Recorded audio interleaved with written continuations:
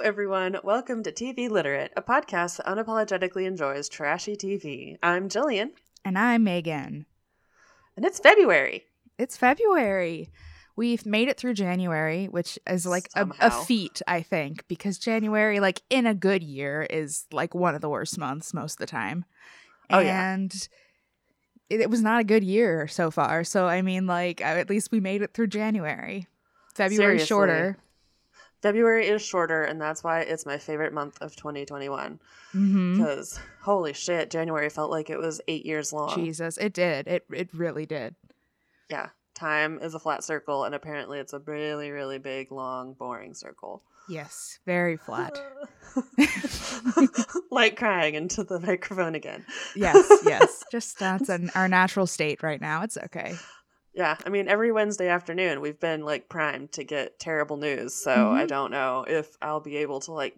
I'm like a pigeon who knows that if they do a certain thing, they'll get breadcrumbs, like if they go to the park at a specific time of day. That's me, but it's Wednesdays with terror. Yeah, you've been, like, Pavloved by terrorism. Yeah. Yeah, Wednesday afternoon comes around, the bell's dinging. Yes, exactly. You're salivating. Yeah. Yep. Yeah, no, that's 100% where I'm at. Good times. So what have you been watching to I don't know, distract yourself from the Pavlovian response? Thank you. Because that's exactly what it is. Yes. Well, so we finished Bones a couple weeks back now, and so now we're watching House. Like, we're rewatching all of House. And nice. Man, so I watched it when it was on, mostly, and so I didn't really get a lot of the memes and jokes. It's like, it's never lupus, it's never sarcoidosis, because I was like, oh, they don't say that often. But now that I'm watching it, like, straight through, I'm like, it's every episode. Yeah. And it's never any of them. Yep. That's funny.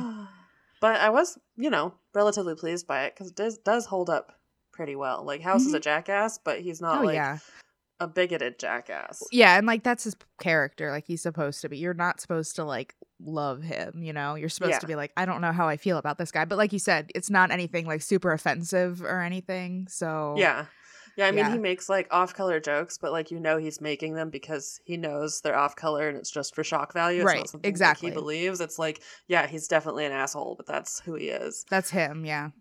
But I mean, like, this was a show that was on in like 2004. And like, they deal with trans issues, they deal with abortion, they deal with everything. Yeah. And I mean, House is obviously offensive in all of them, but not like offensive that like everyone's like morally outraged at him being offensive. Right. Yeah.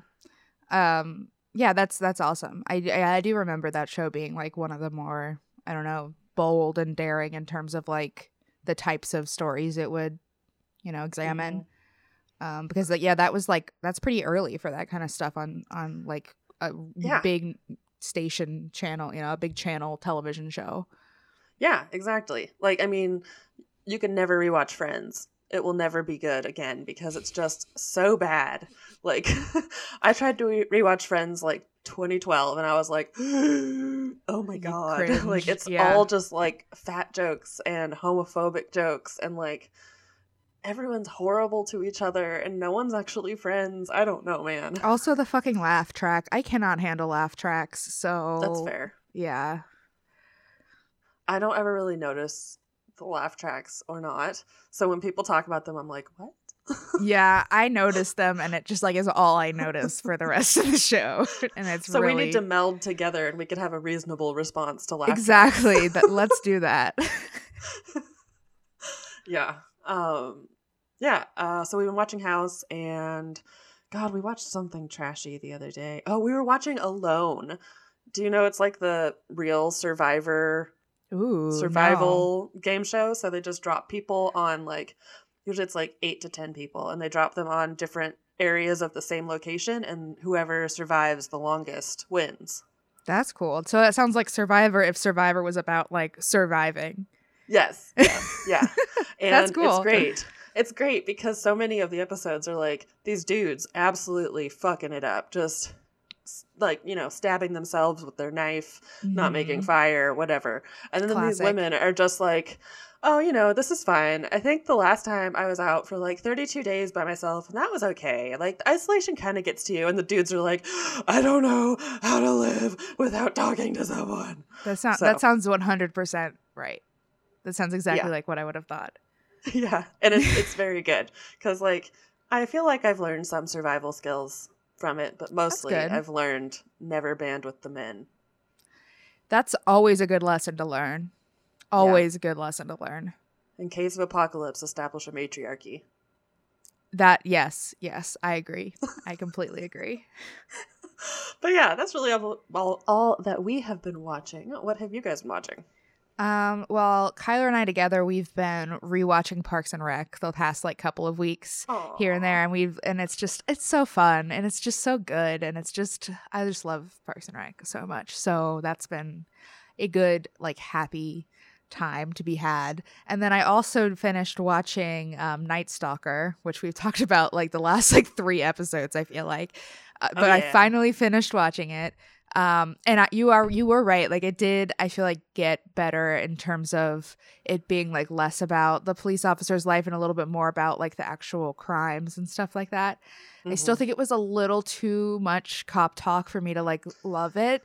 And there's just like so much to this story. Like, Richard Ramirez was fucking nuts, and there was just so much going on that I feel like it could have been so much longer, but I just need to find another documentary or something. I think I need there's Dateline just so to much. do one episode on each of his crimes. God, yes. If we could just call Dateline. I just feel like there's so much that can be examined, and I'm like really curious. So I'm gonna have to dig deeper. But it was a good starting point for sure. Right? Yeah, it was. It's good Netflix documentary. Right.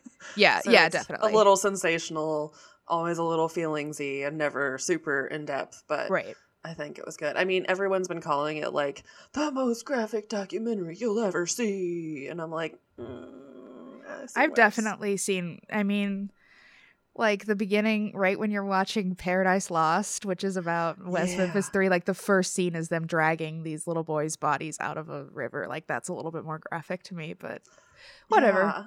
Yeah. Yeah, no, definitely. I mean, there are lots of documentaries that I think are much more shocking than this, but I think they probably just don't hit like normie wavelengths. True. That is true. Yeah. So like, I mean, there was a lot. Just Melvin, Just Evil, which is truly the most horrific one I've ever watched. That one is for sure. I've seen that one too. But yeah, like there were a lot of kind of crime scene photos in Night Stalker, so I can see why they're saying it, but I don't agree. Just for the record. Yeah, no, I thought it was good. I think one of the things that we're spoiled by with a lot of other serial killers is that they talked a lot about it and like gave a lot of interviews and just wanted to like be known or exposed or whatever while they're in prison, where Richard Ramirez really didn't. He just wanted to kill people. Yeah, he just wanted to kill people, and then he got into prison and just was like, all right, this is where I am now. Yeah. And I don't know, like, I mean... We don't have as many words from the horse's mouth as we do with, like, God, what was that guy? It was, like, Confessions of a Killer. I know what you're talking about, but I don't remember his name. But yeah. Yeah, I mean, like, that's the thing is, like, a lot of serial killers, like, they're in it for the killing, but they're also in it for the notoriety and all that kind of stuff. But this guy literally just wanted to kill people and rape people and just be horrible. And any people. People. That was the thing that freaked me out the most about. Like, it was like, you got old ladies, you've got children, you've got random women, you've got dudes, like... Yeah, that was the worst. That was the scare. Like, you had no way of knowing who was next or anything, and that's terrifying. Yeah, I don't know. But what was it with California at that time for serial killers? Something must have been in the water because, I am glad I did not. Ultra. Yeah, I would just feel like I'd be constantly just on edge, and there's like no escaping it because like these people just like come to your houses and like enter your home. It's like Jesus. Yeah. Well, and like the fact that it's still happening where these people are like entering your houses and like coming into your home, but they're just coming in through an unlocked door because people still aren't locking their doors in the 70s and 80s in California. Lock your doors, people. Come on. That's why there's locks. Yes. Like, what is the benefit of leaving your door unlocked? There really is none. I don't know. People can come into your house unannounced. Like, that's not a benefit. No, it sounds horrible. Everybody loves Raymond. Like, that's my worst nightmare. Yeah. Yeah, you keep that door deadbolted. Exactly.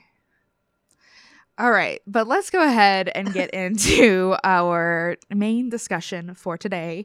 Today for this week, we watched Bling Empire, which is a new Netflix series that was just released a few weeks ago, which is about this affluent circle of Asians in LA. Yeah. It's about the crazy rich Asians. Yeah, pretty much. Exactly like that. And it was fucking crazy. It was so, like, every episode just escalated upon the previous episode. And there were, like, so many different plot lines and so many different little stories within, and I was, like, equally invested in all of them. Yes. Yes. Who knew that I would have such strong opinions about a penis pump on the lawn? I know. I really, honestly, I didn't expect to, like, genuinely enjoy, like, all of this as much as I did, but it was really good.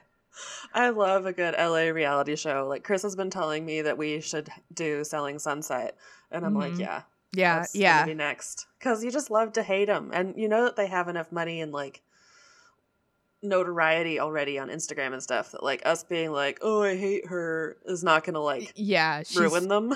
They're gonna be fine. Yeah, I mean, they must know the persona they're putting out there and how it's gonna get some bad. Oh yeah, and I mean, all of them have like 100,000 Instagram followers and stuff already, so like that means that they get racist shitbags and sexist shitbags every day. So they're used to it, which is terrible, and I hate to say it, but we're not going to tweet it at them.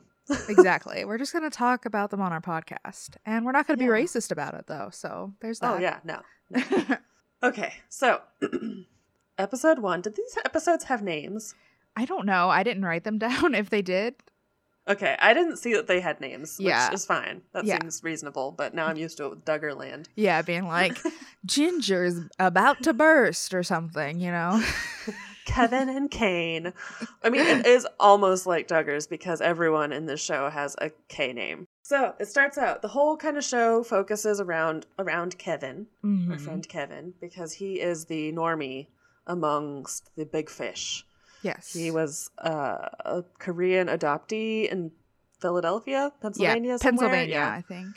Yeah. Yeah, and he was adopted by a white family and lived in a predominantly white neighborhood and was bullied for being Asian a lot. And then he made his money modeling because he is a beautiful He is hot.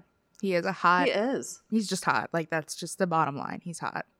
Yeah, I mean, he's really dumb, but he's he's sweet, though. Like, he means he's so well. Nice.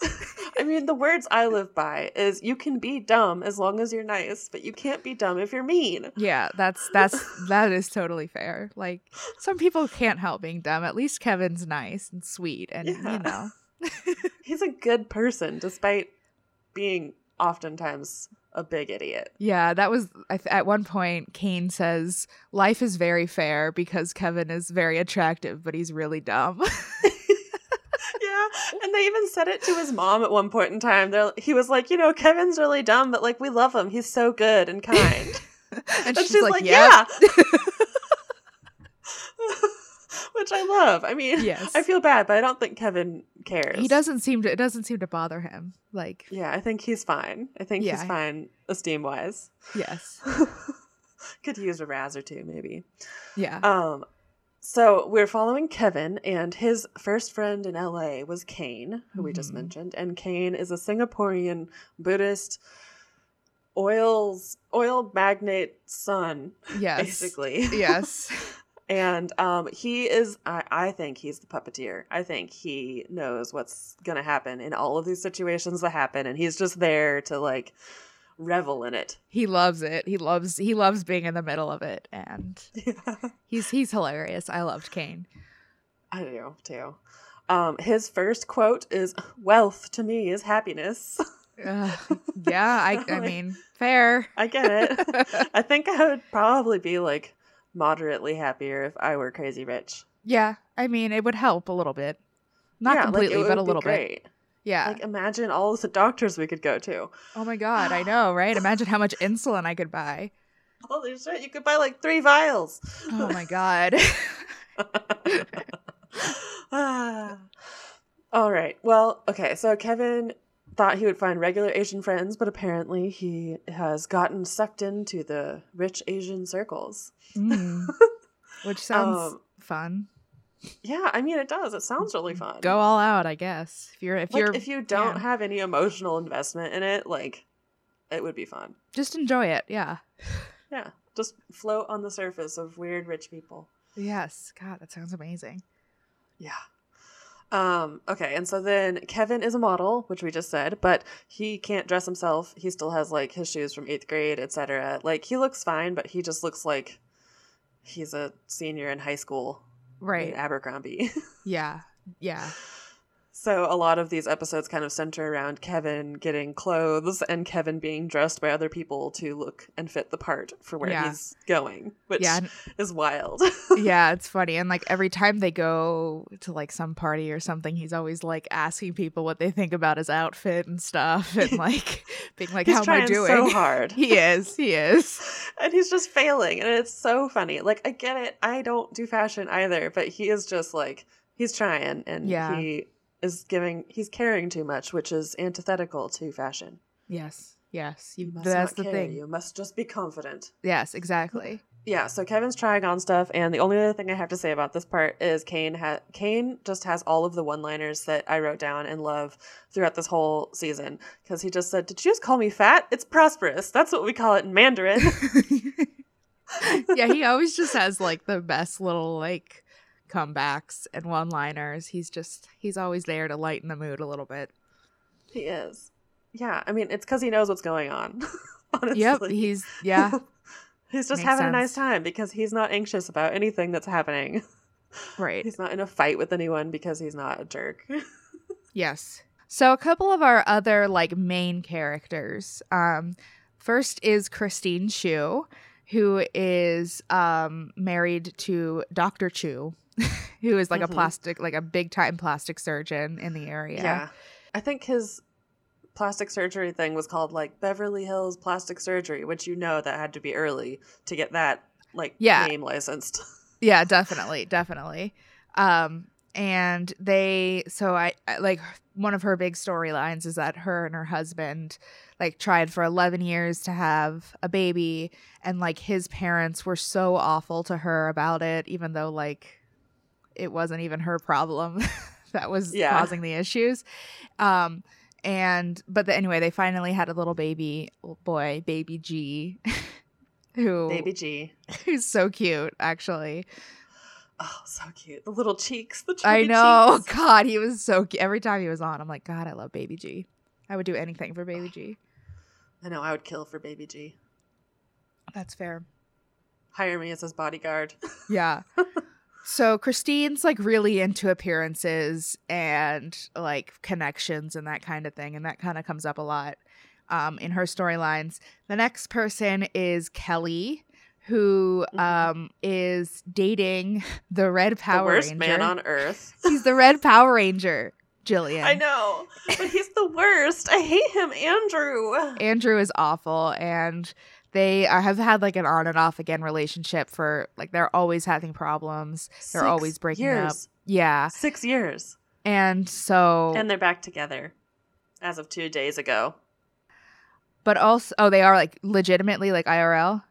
Yeah, IRL back together as of 2 days ago. Yeah. Kelly, girl. I know. I had to look it up because I was like, oh, did she really get away from? No. Yeah, I'm not at all surprised. But come on, Kelly. Like, anyway, one of the interesting things about Kelly was she was actually married to a Chinese man in her 20s and lived like a very lavish lifestyle. And then he was all of a sudden just arrested for running a cyber scam, and like she had no idea what was going on, and it was like the rug got ripped out from under her. So yeah, I don't know. She probably just doesn't seem like the type of person that's really good at like catching red flags. No, she's a sweet little summer child. Mm-hmm. God. So her husband was Lin Miao. Miao. That's the only way I know how to say meow. But yeah, I don't even know. It was So it was like they were using deceptive websites to collect phone numbers to bill them for services. Like, do you remember when like you'd accidentally like go on a website and it would charge you like $10 a month and you had to call 80 things to Yeah. that was him. Cool. So yeah, it was like tens of millions of dollars stolen from people. Yeah, it was really cool. But yeah, but now she's a DJ. Yeah, right? Or is Kelly the DJ? That's Kim's the DJ. Kim, shit, I get them mixed up. Yeah, because they both make bad dating decisions. And yeah. They're both like around the same age, I think, too. So it's a little confusing. But yeah, Kim is. Let's see. Kim, she was referred to as Asia's Calvin Harris in one of these episodes. Oh yeah. So yeah, and so she's. We'll get into her in a little bit. The other like big person that I want to mention now is Anna Shea, who is she's incredible. I don't even know how to describe her. She's half Russian, she's half Japanese. Her father sells weapons and defense technology, and that's how she has come into her money. But she's very reclusive. She's been married 4 times. Like, she's always a little bit of a mystery to everyone. We're introduced to her in this show with her in a fancy full-length gown smashing her closet wall down with a sledgehammer. I mean, what more, like, yeah, that just describes who she is. It does. It was a really good introduction to her for sure. But yeah, a lot of the storylines in this show kind of end up being like a little bit Anna versus Christine, because they kind of have like a feud. So that's kind of like, those are, I think, the big players. There'll be some other people that we mention. Okay, so we could go to the New Year party now. Yeah. Okay. Let's see. Okay, so Christine is throwing this New Year's party, right? Yeah. Okay, so they're throwing the Chinese New Year party. Christine had all of Rodeo Drive shut down for this party, which I don't know anything about LA, but I know that about LA. Yeah, and they stressed on the show that like that's a big deal to get Rodeo to be just shut down for something. Like, that's not something that just anyone can do. Yeah, I think like maybe Rodeo Drive is where they also do like red carpet stuff, and that's the only other reason it would be shut down. Right. Other than these people's insane parties. Insane. There's so much. But I want to go to one. I mean, like, after COVID. Oh, yeah. They look amazing. They look so good. I would eat all of the food. Oh, God. That's why I would go. Yeah. Because none of them are eating it. And I know that it's Anna and Christine being dicks to each other about that, but also nobody's ever eating except for Kevin. Exactly. So, I mean, we're not going to let the food go to waste. Yeah. That's all I want to do is just eat all the stuff. True. I don't actually I want to watch the people. I don't want to interact with them. Yeah. People watch and eat. Yes. That's it. Yeah. Party vibes. I don't know why we're missing quarantine or missing World in quarantine so much. Yeah. When we were just sitting watching World. I know. But at least we had the option to go somewhere. Exactly. There were new and exciting people. Okay, so this is Kevin's first Chinese New Year party. There's the red envelopes, which for anybody who doesn't know, that basically it's just for a lot of money. You put money in them and you give them to people, and it's like good luck and generosity and fortune for the new year. Yeah. This is where Anna and Christine have their first chit chat. And it's immediately awkward because Christine's like, oh, Anna, do you still go to Paris a lot? And Anna's like, yes. And she's like, I do too. I always have the presidential suite in the plaza. And Anna's like, I always have the presidential suite in the plaza. Oh. And then there was just like silence and them looking at each other, and then they're like, I guess that's why we don't see each other. Yeah. Anna and then Anna did like a talking head that was like, Christine used to be really fun. She used to be a lot better, but now she's a name dropper. She's obsessed with being the queen of Los Angeles, which, fair assessment, Anna.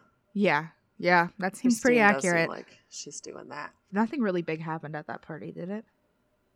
Nothing really. Other than that, I think it was just the setup because it's the first party that Anna's been to in a long time. Yeah, like this is like, I think at the end, I think it was Kane or somebody said, Christine is the queen of Beverly Hills and now Anna's back, but fuck, there can't be two queens. And so this was kind of like them like meeting for I mean, they met, but like, you know, assessing up their competition.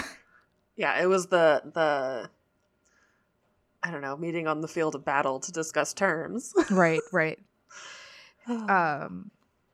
Let's see. So the next kind of plot point is they're doing a photo shoot for Kim for her Instagram because her followers need photos. Of course. And it's all of them, Kane, Kelly, Kim, and Kim's mom, Kimmy. They're all taking photos for the Instagram in fancy dresses, and Kim's mom is a dream. I love her. All these people's parents are amazing. And I know. They're all just like, I don't. Yeah, her mom was just like so cool and like fashionable and like just down with whatever. She's awesome. And also like, Kim, get your tits out. Put your tits out more. Show them. And she's like, Mom. She knows what sells. She knows. She does. Yeah, and I don't know, there wasn't a lot to say about this other than this was kind of when we were introduced to Kim. Right. At one point in time,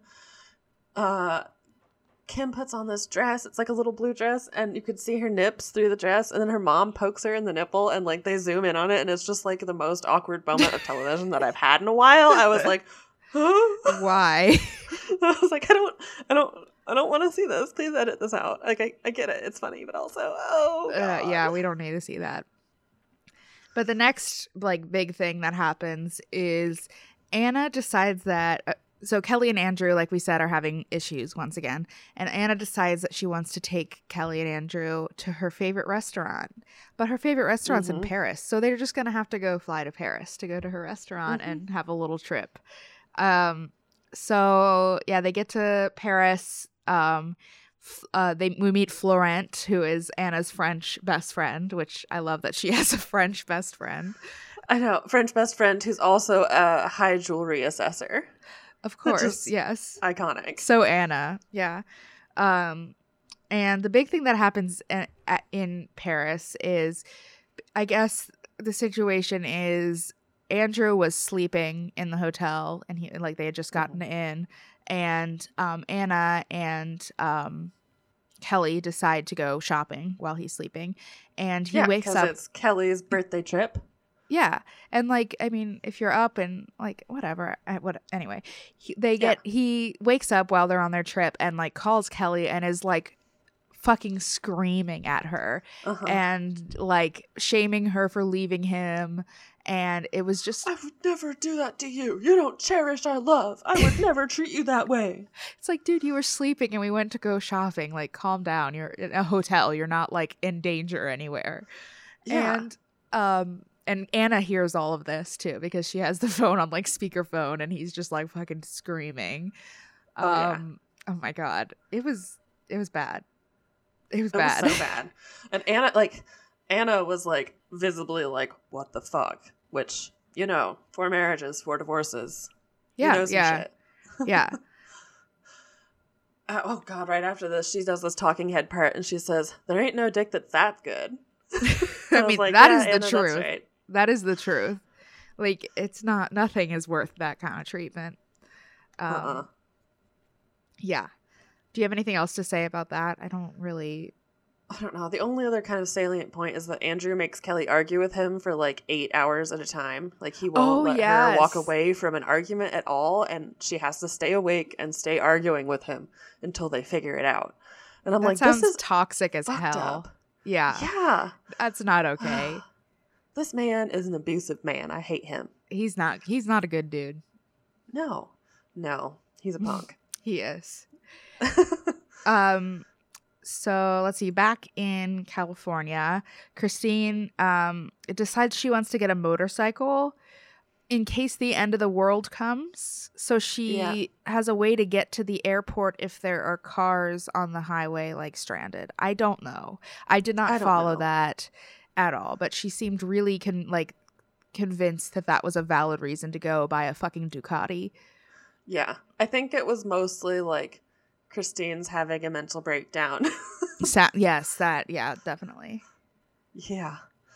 And so this is the whole point of the scene really is to introduce the necklace that will cause all of the drama. Yes. Soon. Yes. And so the whole thing is Christine is moving all of her jewelry to the bank, and she decides to get it out in the Ducati store to show Kane, because this is a reasonable thing to do with a like $500,000 piece of jewelry or multi-million-dollar piece of jewelry. Mm-hmm. Anyways, Kane, the all-knowing, sees this piece of jewelry and says, Anna has the same one. If you wear it, don't fucking mention it. Like, that you know she has the same one. And what the fuck does she do immediately? She fucking mentions it. Yeah, she like brings it up at this, they're at this, where were they? It was Anna's first party back, and it's our next plot point, so that works. It does. So she, like, Christine, like, just goes up and is just like, look at this necklace I'm wearing. Do you recognize this necklace that I'm wearing? And Anna was just like so annoyed with how annoying she was being about it that she like moved her place seating at the table like away from her friends all the way at the edge of the table, which is amazing. Yeah. And so this obviously causes a whole lot of drama throughout the whole like next 7 episodes basically. And my favorite part, again, Kane, my Kaneism, my what can we say that's better than that? I don't know. But he says, you know how Beyonce said, put everything in a box to the left? He said Christine was in a box to the left. Yes, it was good. But yeah, that, I don't know. That's kind of just brings us to that's our next kind of point of now Anna's starting to participate a little bit in this like cat and mouse game against Christine, which is good. Yeah. So I guess we're in episode 2 now. Mm-hmm. And I don't know, there's kind of lots of things happening in this episode, but I guess the big point is Christine invites Anna over to talk about the seating arrangement. Mm-hmm. And she says, I know that you moved my seat because you were butthurt about the necklace. And I was like, who's still saying butthurt? Holy shit. Yeah. Yeah, that's something that needs to stay like 8 years ago and not. Yeah.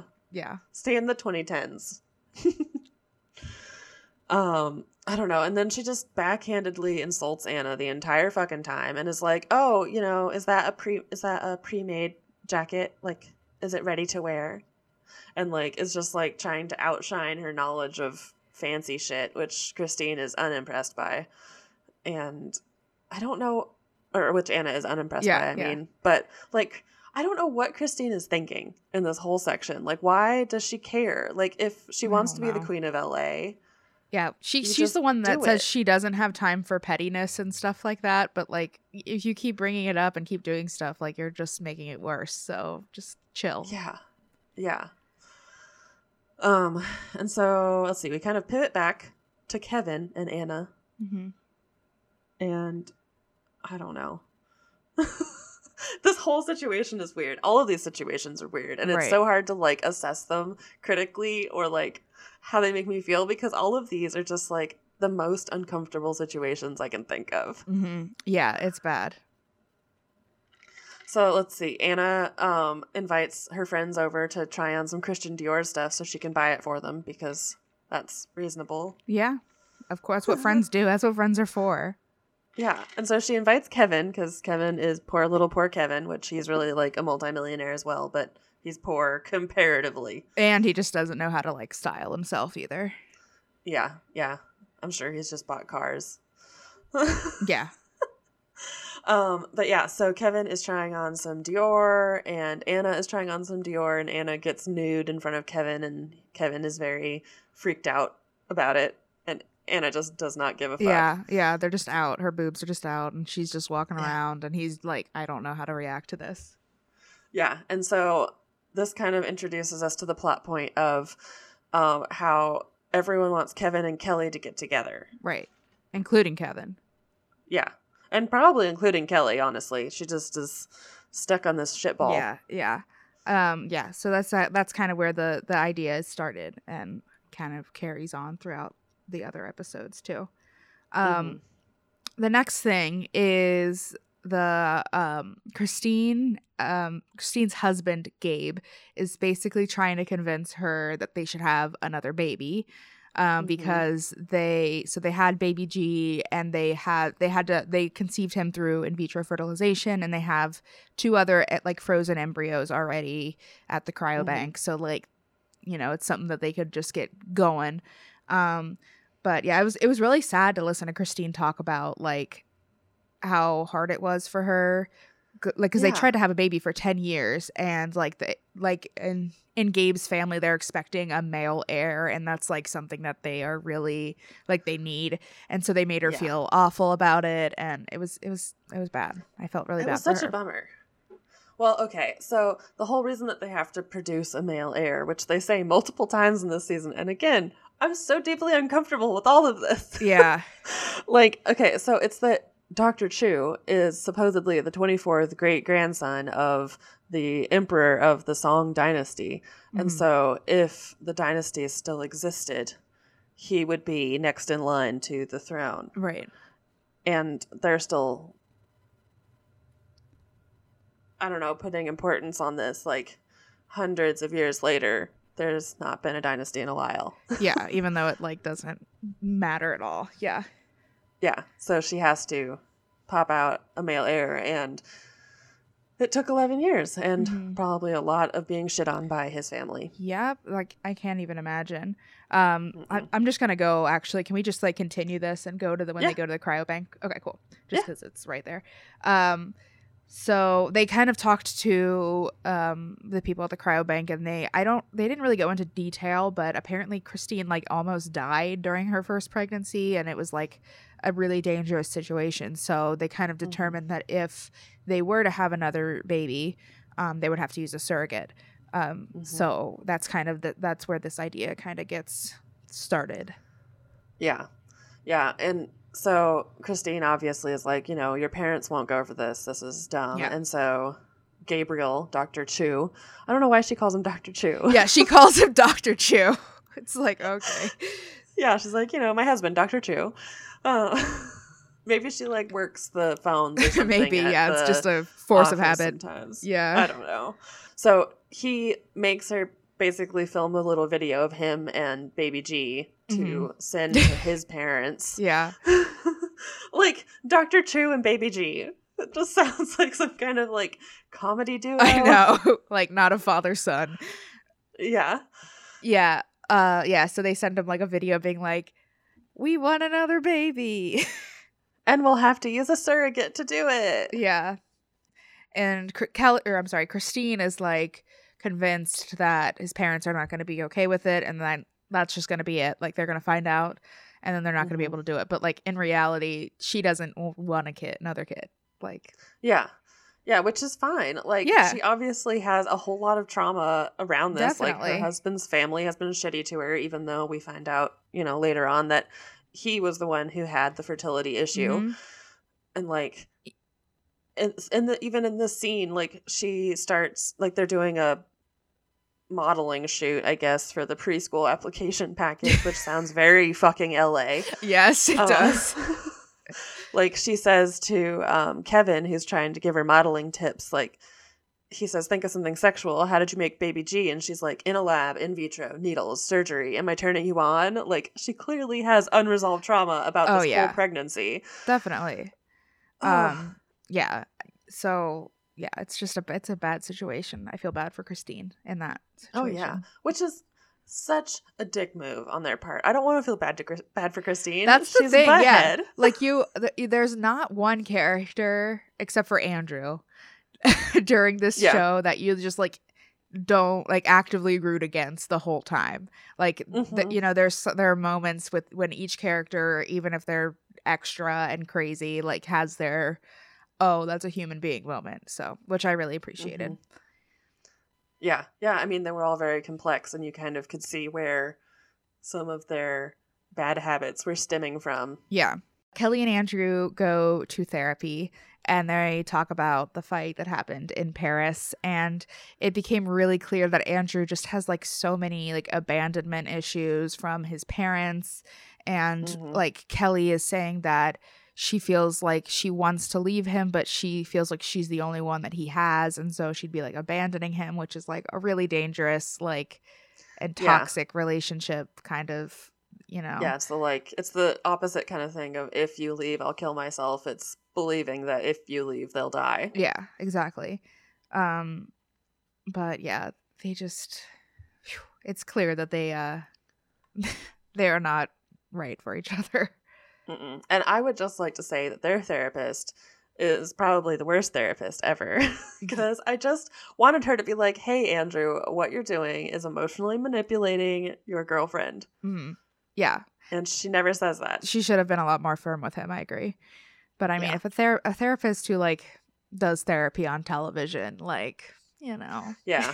Yeah. Dr. Bethany. As much as I trust Dr. Bethany with my brain's life. Yeah, I bet she is famous on TV somewhere. Kind of like they have the psychic come later, Tyler Henry, and the he's Hollywood like medium on everything. Yes, he had a show, I think, too, like a little on TLC for a little while, but then he's also been on other, like I think he's been on like the Kardashians and stuff like that too. Which, speaking of the Kardashians, do you think Kim and one of the Kardashian girls go to the same plastic surgeon? They have to. Look so much alike. She looks just like a Kardashian, like for real. So much. She's got the like pouty upper lip, which I don't know how you get a pouty upper lip, but it's like pouty upper lip and like the like widened eyes, and I don't know, it's wild. Definitely a Kardashian inspired look, that is for sure. Yeah, I wonder who's worth more. That's a good probably question. The Kardashians. Yeah, probably. I don't know. Okay, so we've gone through that part. Okay, so the kind of other main plot point of this episode is Kevin feels weird about how large the gift is from Anna of the Christian Dior stuff, and Kane is kind of like, it might be a test. I don't really know Anna that well, so you know that's what a lot of rich people do with their money and their friends to see if they are just being taken advantage of. And so Kevin tries to return the shoes to Anna, and Anna's like, it's very rude to return gifts in any culture. And I was just like, Anna, you sweet little dear. Yes. She's like, no, I wanted you to have those. Like, yeah, she's like, why the fuck would I test you? Like, you're my friend. I'll cut you out if you are bad. Yeah. It was good. Yeah. Oh, and I guess the other thing that happens in this episode is we are talking about Cherie and her daughter, J'adore. J'adore, which... how we end up... I know. J'adore is such a bad name for a girl. I'm sorry. And isn't J'adore the perfume by Dior? Yeah. So she's naming her daughter after a perfume from a designer. And I don't know about Javon. Yeah, I don't know. But Cherie's mom died of pancreatic cancer, and it's very sad and was a bummer. And Kevin and Kane went to the hospital the day before she died because Kane had a feeling. Which I don't doubt it. Kane's got the pulse on that whole city. He does. He just knows when things are going to happen. He does. He like just shows up just to like watch the drama happen. But yeah, so Cherie's really torn up about that, and we do end up going to a psychic medium about it, I think, in the next episode. Yeah. But she doesn't want to go to the hospital to give birth to Javon because the last time she was there was her mom's death, which I get that. That's fair. Yeah. It's like this whole show is like deeply unrelatable stuff, and then it switches like haphazardly to like deeply relatable stuff, like the death of a parent, or like grief and having to deal with that, or like, you know, dating someone who doesn't like you very much, or being with someone who doesn't want to marry you, and fertility, but they just like kind of skip across the surface. Yes, exactly. It's a nice kind of balance of serious and not so serious. Yeah, and it just kind of makes it all feel kind of ridiculous. Yes, definitely. Even though it's all very serious, but it's ridiculous. I don't know. So let's move on into episode 3. This episode kind of focused at the beginning about like the whole extravagant spending of all of them. They're trying to make a soup for Cherie. Oh yeah. And they buy like $15,000 worth of shark fins and stuff. It's insane. That was crazy. That was insane. But yeah, so Jesse and Shuri have been together for 5 years. And they have Jador, and she's pregnant with Javon, but they are not married, which is like very weird in their culture that they have children and are not married yet. And it really just like seems to, I don't really know why. Jesse just seems to always have like a reason why he doesn't want to propose, and he just seems like he's scared of commitment. I don't know. And so it's kind of like Shuri's kind of reluctant to force the issue, but like doesn't want to be taken advantage of, which I can't blame her. She wants the security of being married, which I'm sure is very well hammered into your mind when you're a wealthy person too. Sure, yes. Yeah, I don't know.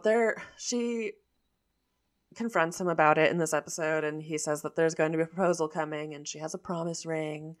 But kind of by the end of this episode, they still haven't settled anything. Yeah. But she does give birth by the end of this episode. Yes. when she had the baby, she said, "Thankfully, I think Javon is really adorable." And the way she said it, I was like, I mean, what if you didn't though? Like, would you? If he was ugly, I would have fucking punted him off the roof. Like, yeah. But then immediately after that, she says, "I'm so excited to put him in my Hermès bag." Yes, and she was like, had a big photo shoot for him because she said, "When I had Jador, I didn't have a true photo shoot," which I don't know what a true photo shoot is, but you've got to have a true photo shoot. True photo shoot only. There's no like the baby is not officially here unless you've had your true photo shoot. Yeah. So this episode, really the biggest part of this is Anna has a spa day at her house, and this is the penis pump incident. Yes, this is great. So yeah, go ahead. The whole thing is Kim thinks that Anna's house is haunted, so she decides she's going to go sage it, and then that just turns into an excuse for snooping, and they end up in the bathroom, and they find a penis pump in the shower, and Kim is so freaked out by it that she makes the dude she's with, whose name is Guy, because of course it is, he throws it out the window at everyone having the party, and this creates so much drama. Why? Like, she was like so disgusted by it. She's like, "You need to get rid of that. It's like, that's not even your house, and it's like in the shower. Just go away." Just like walk in the other in a direction. bathroom. Like, you wouldn't like pull a poop out of the toilet and throw it. Like, you would just flush it. Just shut the door and forget about it. Just don't think about it. Yeah. It's none of your business. But yeah, so she throws it out, and like obviously Anna's like pissed because like that's embarrassing, and like everyone at the party saw this penis pump just like on the lawn, but like Kim refuses to like admit that she did anything wrong or that she even like was responsible for it, and it was like a big thing. Yeah. And so this kind of leaks over into the Moon Festival party that who was throwing this one? Kelly. Okay, yeah. So Kelly's Moon Festival party, and Kevin goes to win over the mom too, but then Kevin tells everyone to apologize to Anna, and Kim says that Anna's not even mad, and Kevin's like, "Dude, you disrespected her. And who raised you? Wolves." And then Kim throws a drink on his $100,000 outfit. Yeah, and then Kevin leaves. Yeah, it was a whole thing. Yeah, but he was getting wild. into it. Honestly, good for him though. Good for him Kevin, to stick up for him. He's again, I'll just say he's a Labrador. He is. He's beautiful. He's sleek. He's well defined. He would pass the AKC inspection, but he's just loyal and dumb. He's like the crazy rich Asian version of Ethan Plath. Yeah, he is. He is. He's just a sweet summer child. He just wants everyone to get along, but he'll fucking cut you if you insult someone who was nice to him. Exactly. All right, so let's move on to the next episode. So Kelly gets like a psychic together named Master Yang at dinner or whatever to talk about their futures. He tells Kane that he will be a boss and have lots of money, which sounds like, Christine asked him if she'll have more kids, and he says she'll have 5 more, which does not sound likely to me. And he tells Kelly that there are many more men in her future. Yeah. Yeah. Yikes. I just loved, this was the Kaneism of the episode. Kane says, Siri would tell Kelly to find another guy.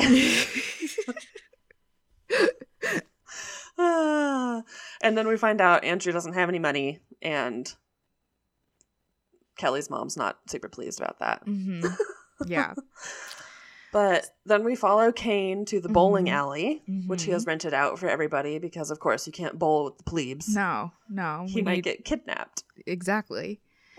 Yeah. But yeah, this is kind of where the Anna Kim penis pump situation comes to a head, because Kim is there and Kevin is still like kind of pissed about the situation, and then Anna comes, and Anna kind of confronts Kim about what she did wrong and how she had like no remorse for what she did, and they kind of basically made up, and Kim and Kevin made up, and yeah, it was fixed.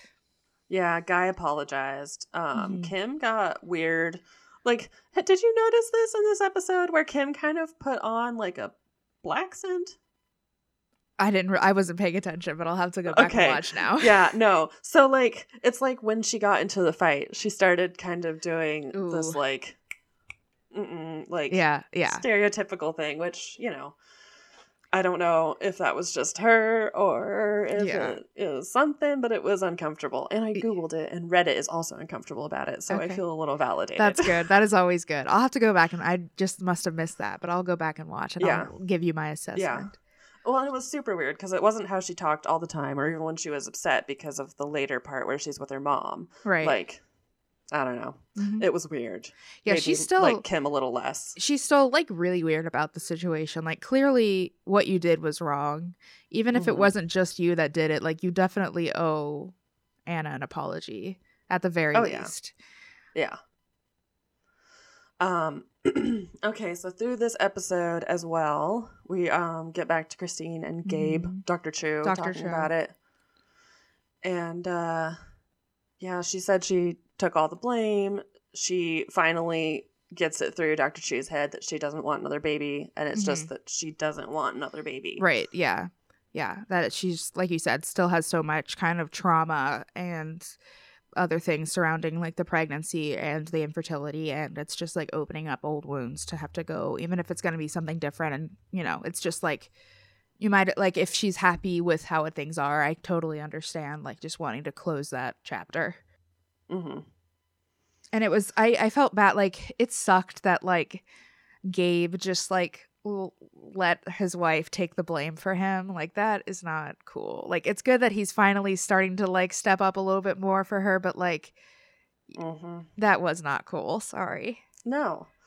Again, he should be the Ethan Plath. Yes. Saying, don't insult my wife. Exactly.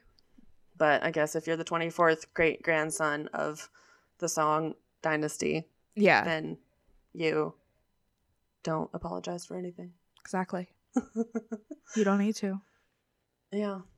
So the next part, Kevin gets some genetic testing done. Like we said, he was adopted.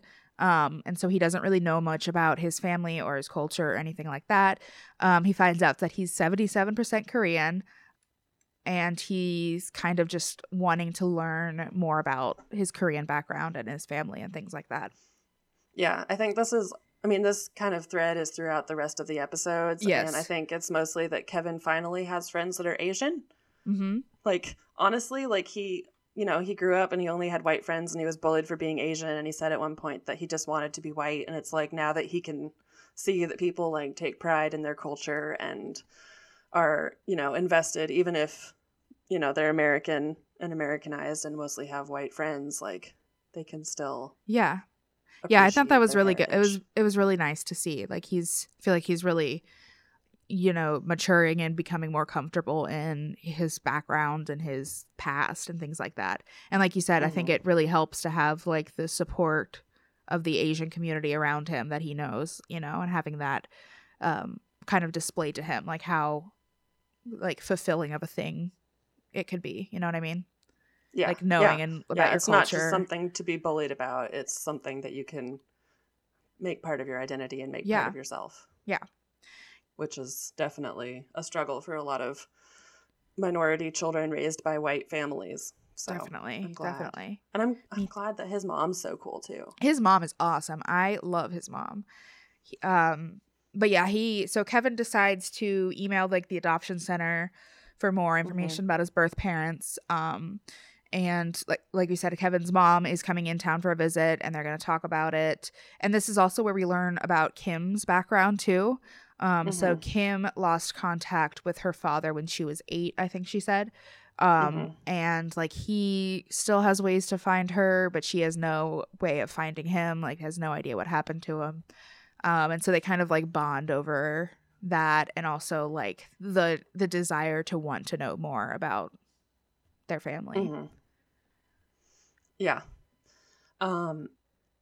So yeah, his mom came into town, and he told her that he was interested in looking up his family, and she was very cool with it, and it was very nice. She's she awesome. said she was also curious, and she wanted them to see how he had turned out. Yeah. So then he has a party that I think it's for his 1-year anniversary of being in LA, which is also basically his birthday, so kind of 2 birds in 1 stone. And yeah, so this party is where we find out that Kelly and Andrew have broken up in front of Dr. Bethany earlier in this episode. Yes, they did. Yeah, and like it was Kelly told basically Kelly is giving him some time to move out of their house, and then they're going to take a break, or that's what they say. That's the plan, at least. And he is an asshole throughout the whole thing. And Dr. Bethany calls out none of it. Like when he's like, oh, I just think it's a lack of effort, love, compassion, and empathy for the other person on your part. Like, I don't think I know that they're honey. pissed, but that doesn't seem okay. No, it's not. It's really not. Yeah. But yes, so they break up. And that leads us into our next episode. Yes. And this episode, Kane throws Kevin a surprise birthday party because Kevin talks about how he's never like had a friends that threw him a birthday party and never had like a big deal made about his birthday. And so this is like a cute little surprise Our poor party. Little Labrador has friends now. I know. He always just wanted friends that would throw him a party. I know. And he finally has them. And it was really sweet. And Kevin's mom was there. And he introduced Kelly to her as his, quote, future wife, which I thought was really cringy. So, yeah. Like, it's not something you should say in front of her. Like, no. And then his mom says her hips are too skinny to have kids. Yeah. It was like, this is the most awkward thing in the world. Oh, yeah. Yeah, the party was cute and good, and it was nice. His mom got to talk to Kelly about her being okay with him wanting to find his birth parents since Kim was... Did I say Kelly? You said Kelly, but yeah, Kim is what you meant. His mom. Yeah, yes. Kim was talking to his mom. Yes. Yeah. About finding her dad and how Kim was worried that like her mom and stepdad were going to be upset about it. And basically Kevin's mom was just like, you got to go for it. Yeah, if it's on your mind, you got to do it, and I'm sure they'll understand. So then we get to Baby G's birthday party. Baby G, he's 1. And yeah, he has like a fucking huge first birthday at this like fancy museum, and Christine makes a big deal about how she was like donating to the museum in Baby G's name, and it was like she just had to let everyone be aware that that's what they were doing. Yeah, she said in one of her talking head moments, I want Baby G to see that I value giving back, but I also want to create a legacy for him so he can get into the right preschools. So yes. I'm like, oh, God. Yeah. Which, of course, Anna immediately picks up on and says this is very contrived. And then she jumps into the ball pit and hits the ground like a rock. Hell yeah. That moment was the moment that I texted you. When I was like, we have to do this show. Because I was just like, this woman just like full on spread eagle flopped into these. She's nuts. Balls. I love Anna. She's just like, you never know what she's gonna do. You like there's literally no telling. She just does her whatever she wants. And the best thing is like you kind of think that Kevin's like the big dumb Labrador, but then he whips out some shit like this. Like he organized the beach party with my favorite shaman. Yeah, Shaman Durek. Let's get into that because that's the next thing. Yeah, so I think he's basically, so he, like you said, what's his name? Shaman what? Shaman Durek. Durek. has him come over with their group of friends, and they're like basically the ulterior motive, I think, is for him to get Kelly to like move on from Andrew. Like I think he's really wanting the shaman to say something about that so he can get with Kelly. But yeah, I think you mentioned this to me, but I loved the line where he was like, "Spirit's downloading all the files into my operating system," and I'm like, what the fuck? I do also have a little factoid about Shaman Durek. Yes, tell us. Gwyneth Paltrow's shaman. Oh, of course he is. That makes total sense. Yep. Yeah, so basically he went inside Kelly's endocrine system emotionally, and he found that something is creating a pattern of bad relationships, and she's just enabling bad people, and she needs to be part of a power couple. Yes. Sorry, I said that like way more LA than he did. A power same couple. Difference. I mean, it is LA. Yeah. Yeah. Then the shaman moves on to Jamie after this part. And he's like, "You're too hard on yourself," and she's like, "Yeah, I had such a hard time today just letting myself decide between 2 color bags." I get that though. I am so bad at making decisions, so that I felt that. Oh yeah, I get that. I have to text people and be like, "Which one do you like better?" Yes, which one will I like better? Yeah, exactly. So we already did Kim and her parents. So she talks to her mom and her stepdad about wanting to see her father again. And her mom has the initial knee-jerk responses of, "You have me and Dan loves you." But then she's like, I'm also kind of curious, and I want him to see that you're successful and like know that you've made it in life. Mm-hmm. Yeah, it was nice to see like such supportive parents in these hard situations. I was really happy that they were all like cool. Yeah, I was too. And so it was nice. And Kim had a weight lifted off of her shoulders, basically. And then, Kim decides to hire a private investigator to help find her father. And Kevin goes with her to meet with him. And the private investigator says, "Best case scenario, he's dead." Right?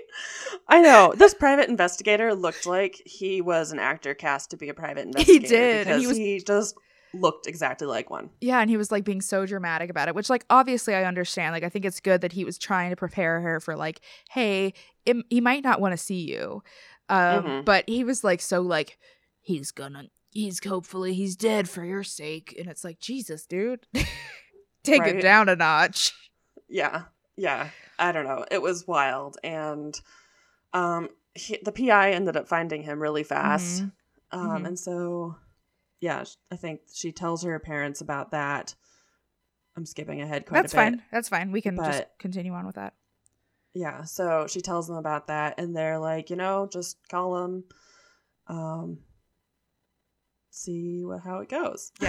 Yeah. And so then the next part we'll talk about when we get there, because it's kind of a big part. Yeah. But, so back with some other people, Christine throws a leather party, which was crazy. Which apparently doesn't mean the same thing in multiple places, because leather party to me means like what Kevin was wearing, like straps and harnesses and gay men. Yeah, like that's kind of the thing. Like if somebody said, "Oh, I'm going to a leather party," my first thought was like, "Oh, you're going to have a whip and like a little hat and like no shirt on underneath your leather jacket." Yeah, and of course they mean leather as in just wear all leather. Because you're supposed to keep it tight. Yeah, that was the thing. It was like a Botox. They had like a Botox bar because they were advertising a new machine that like tightens everything up. And they had like a room with sex toys. And it was just like, okay, it was a lot. Yeah, it was so much. It was so like, I don't know. It was like rich people wanting to have an orgy, but just making it corporate. Right. And was this the party where Christine called Anna out for liking anal or something? Yeah, she's anally enthusiastic. Yeah, and she like calls Anna out specifically because she's petty, and it's a whole thing. Yeah. Oh, and then at this party also Kevin finally asks Kelly out on a date. And Kelly says yes. And so they go on their date. And they go dancing. And it was cute. Yeah, salsa dancing. That's like a good for like a good idea on Kevin's part. Like he's really trying here. And it goes fine, but like Kevin's trying to kiss Kelly the whole time, and Kelly is like very obviously deflecting and is clearly not as into it. And I think obviously it's mostly because she's still all in her feelings about Andrew. Really doesn't have anything to do with Kevin, I don't think. But I just think she says she's not. She says to the in like a talking head, but not to him, that she's just like not emotionally ready to move on with someone new, which is fair. Which is totally fair. But then, of course, the next scene is Kelly and Andrew. Yes. Supposedly sharing custody of their dog, Kilo, and then they immediately get back together. Yeah, basically. they make out. Like, they go, yeah. And it's weird and gross. And they record it for a really long time. Yeah, I didn't need to see it at all. And they it's like every time they see each other, like they just can't help but get back together. It's like, maybe you guys should stop seeing each other then. Yeah. Just really cut that off. Yeah. But oh well. All right. So yeah, exactly. The next episode, Anna has a yoga instructor over to her house, and she wants to get back at Christine. So I think she doesn't tell Christine that it's a yoga party. She just tells her that basically she wants to come over and have cocktails. And so Christine shows up, and she's like dressed up in this like crazy outfit that like you clearly cannot do yoga in. And then like Anna also has like this like instructor who's like this big beefy guy, and he's like being really weird with Christine. And yeah, it was basically she was just trying to embarrass Christine for embarrassing her. I know. If someone could just let it the fuck go. I know, really. This whole fight would have ended a lot earlier. Exactly. Like, who cares? Who cares? Yeah. That you have the same necklace and you wanted to like say that. I don't know. Yeah. It's just too much. Kate and Shree are hanging out, and she is talking about how she always wants to talk. Like, she wants to talk to her dead mom. She wants to know when she'll see her again. She wants to know if she's in the house, because the house is her mom's house that Shree lives in. So Shree gets Tyler Henry to come over and do his scribble thoughts. He just says the same things that everyone else would say, but he says, "Oh, I won't say these things," and then he does. Yeah. And I mean, it's like, I don't know. If it brings her comfort, then that's great. That's all that really matters. But yeah, it's just he didn't really say anything that was like, I don't know. Though he did say that her daughter J'adore would see her mom, and now this leads us into the wild plot line of this was one of my favorite ones, where Shree thinks that Siobhan is her mom reincarnated. Yes, like she. Oh, go. No, I'm sorry. Go ahead. Go. I was just saying, which she tells to Cain when she makes him come over and say, "Hey, could my mom have reincarnated into him?" And he's like, "Well, in Buddhism, it's possible." Yeah. And then Siobhan shits his pants, and Cain runs from the room. I loved it that Cain said, "I don't want to see your mom's penis," when she was changing her diaper. It's so funny. It cracks me up. But then, kind of the end part of this is Shree tells Jesse, who's baby daddy, while he's out of town, that Siobhan is her mom. And then she says to the camera, "If he's my mom, is my mom sucking on my boob?" Yeah, like, should I stop breastfeeding him? I'm like, no, you should just stop thinking that your baby's reincarnated. Yes. Which, thankfully, is what Jesse says once he gets home. He says, that's like a lot of pressure to put on someone. Like, you're my reincarnated mother. Yeah, like, nah. Just don't do that. Yeah, not cool. But yeah, I loved that plot line. It was hilarious. Oh my god, it was so funny.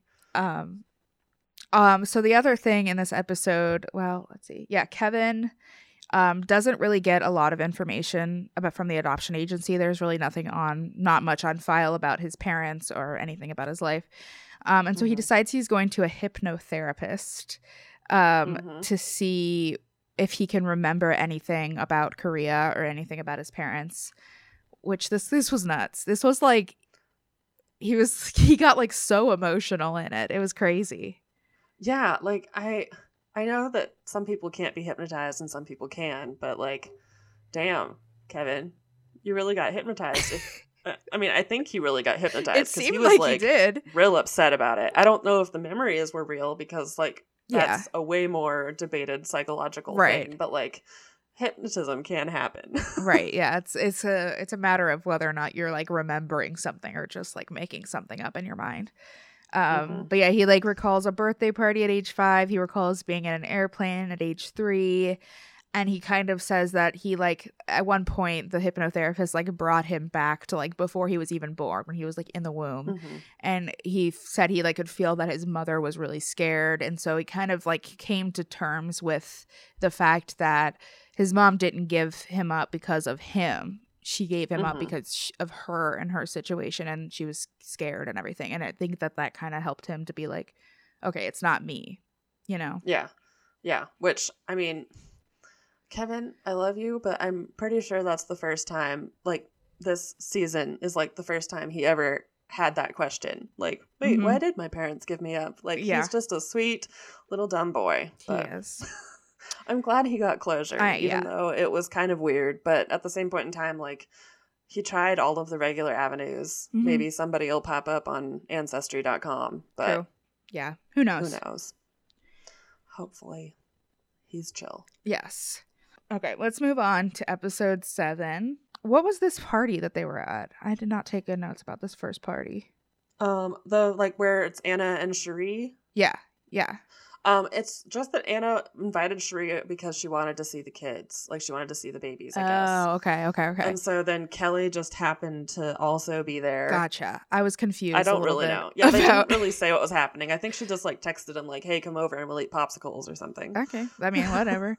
But yeah, this scene, it's really just Kelly trying to like avoid all questions about Andrew because everyone's asking about it and she doesn't want to tell them because she just gets lectured because it's clear that she should not be in this relationship to everyone except for her.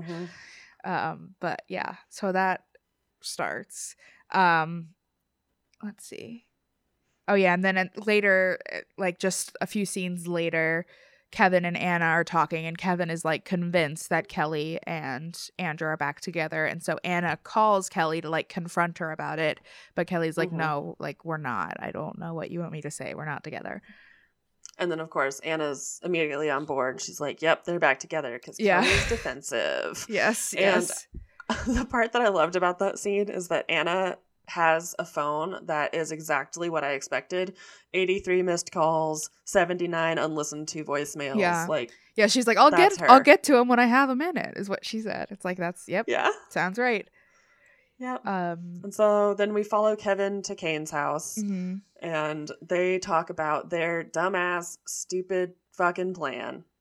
Yes. That they're gonna do, which is they're gonna find Kim's dad without Kim knowing, so that they can prep her for whatever's gonna happen. Yes, because the private investigator found like a phone number and they tried to call it and left a voicemail, but there's also an address in South Carolina. So Kevin and Kane are like, let's just go to South Carolina and check it out.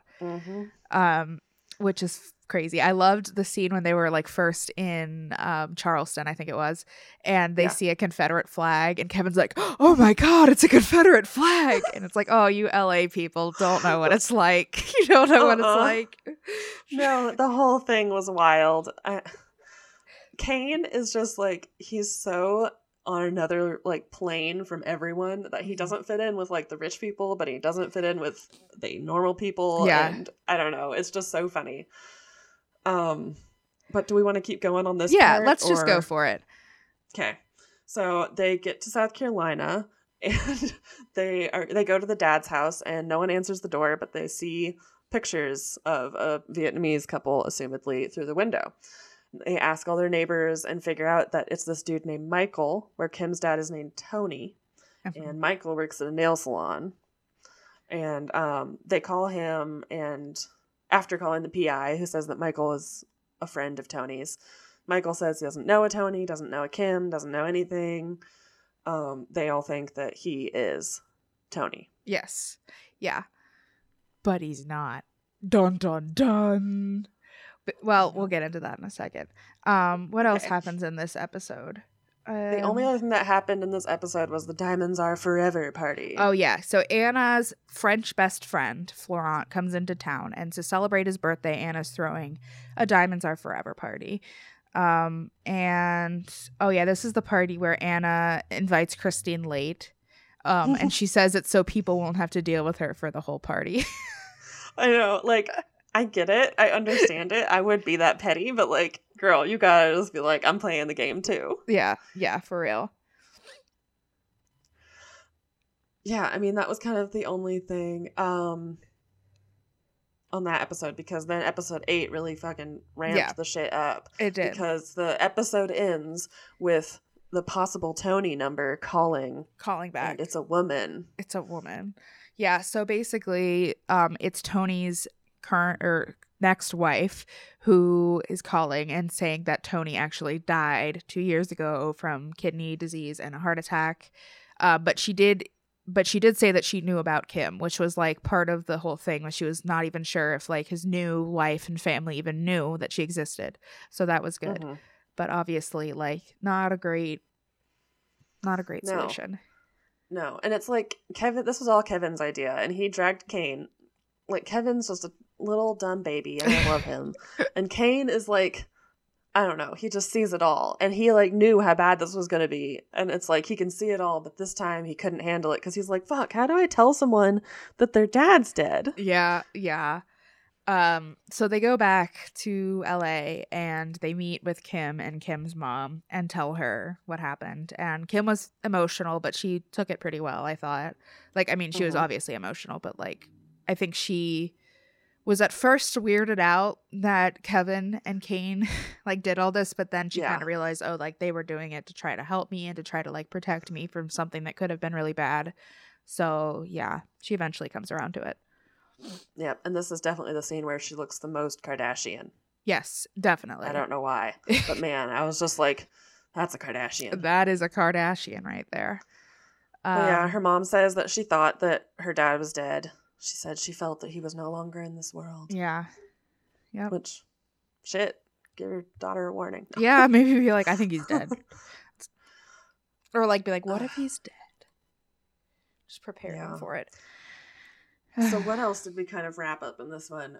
Cherie and Christine are talking about kids and talking about Jesse proposing. And Cherie says to Christine, I think that I'm going to have to propose to him. Yeah. And Christine's face just turned into this like stone, oh my God. Yeah.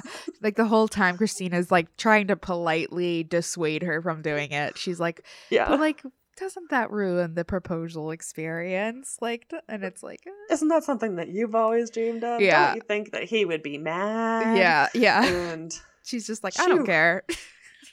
But like, it was so cute. So like, we're just gonna go to the ending of this. Yeah. But like, Christine looked like she was trying not to scream when Cherie got up on stage and started proposing to Jesse. Sorry, I forgot his name. Started proposing to Jesse, and then she does it, and everyone is in shock and awe, and I think Jesse is very surprised and doesn't know what to say. Yeah, it takes him a little bit to like collect himself.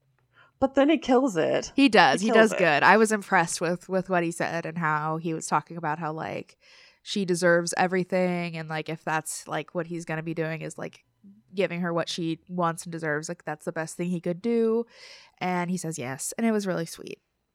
Yeah, I was like half expecting him to pull out an engagement ring that he was going to propose to her there, but like that would be amazing. That was a little too movie whatever. Yeah, but I just wanted to like mention, I guess, that like Cherie knew Jesse well enough that he would say yes, probably, even if he was a little mad, it would still be worth it in the end. And Christine was trying to fuck it up. Well, that's Christine for you, huh? That's fucking Christine for you. The other plot lines in this one are kind of weird. Let's see. So we do get a little more knowledge on Kane and Jamie and Christine, because they're all out with Jamie, and Kane reveals that he's been on allowance and he's on a monthly budget, and Christine was cut off in college for some reason that she didn't say, so she hasn't seen her dad in 10 years and she hasn't had, parental support. And Jamie's like, oh fuck, I could be out of money tomorrow if my dad decided to cut me off. So she's like, I might as well just spend it now while I have it. I mean, that's fair, I guess. Yeah, I guess then you can just sell the stuff. Yeah, and then the other thing was, oh yeah, when they flew out to Las Vegas just to go shopping, like Mm-hmm. they were like, there's a company that likes to fly out wealthy Asians to go to Las Vegas and shop. Uh-huh. Oh, okay. So Christine, Cherie, Kevin, and Kane go. And they were saying people in Beverly Hills are tired and depressed, so when they spend money, they feel better. It's like, okay. Well, I mean, yeah. all right. That would be nice if I could do that, but I know. okay. I would like to try that. Yeah. I'd like to see if $40,000 like fixes it. Yes. Like, that's probably nothing to them. no, it's not. I mean, remember when they were talking to Jamie at the table and Jamie was like, I've made like $40,000 off my Instagram. And they're like, that's not even an outfit, honey. Yeah, it's yikes. Yikes. I'm like, that's like, I could pay off both of my cars and have some left over. Yep. Yeah, that's like a life-changing amount of money for most people. Yep. All right, so I guess the last whole thing of this episode and of this series is the 100-day party, which we already kind of talked about. Yeah, that's where cute. The proposal happens. Yeah, Javon's 100-day party, which is, I think, a Chinese tradition that celebrates the first 100 days of a baby's life, and it kind of is like a good fortune, kind of good luck thing for the baby. And so I think it's like a hope that the baby lives to be 100 is what Shuri was saying. Yeah, 100 days to hope for 100 years, which is very cute. But it was an awesome party. I want to go. It was a great party, and like everybody got their shit together, and like Christine was trying to mess with Kim and Anna again, and Kim was like, hey, I just found out my dad died, and then everybody actually became a human and apologized to each other, and we're nice. Like friends again. Yeah, it was a very like, I feel like it wrapped things up really nice, this party did. But it was nice to see everyone just kind of be like, let's just like move on. There's more important things going on in the world. Yep, we have more in common than we don't.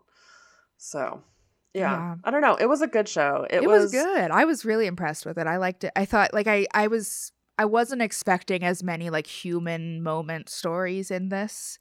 And I really liked that it was kind of like that balance of like crazy, extravagant, like things that I will never be able to relate to in my life, along with like things that, I can or might have to, relate to that at some point. It was nice to kind of have that balance of two things. Yeah, I really liked it. I liked how like absolutely outrageous and ridiculous it was at times. Yes. But then it just like swings right back to, I'm just in a fight with my boyfriend. Like, everyone does it. Yep, exactly.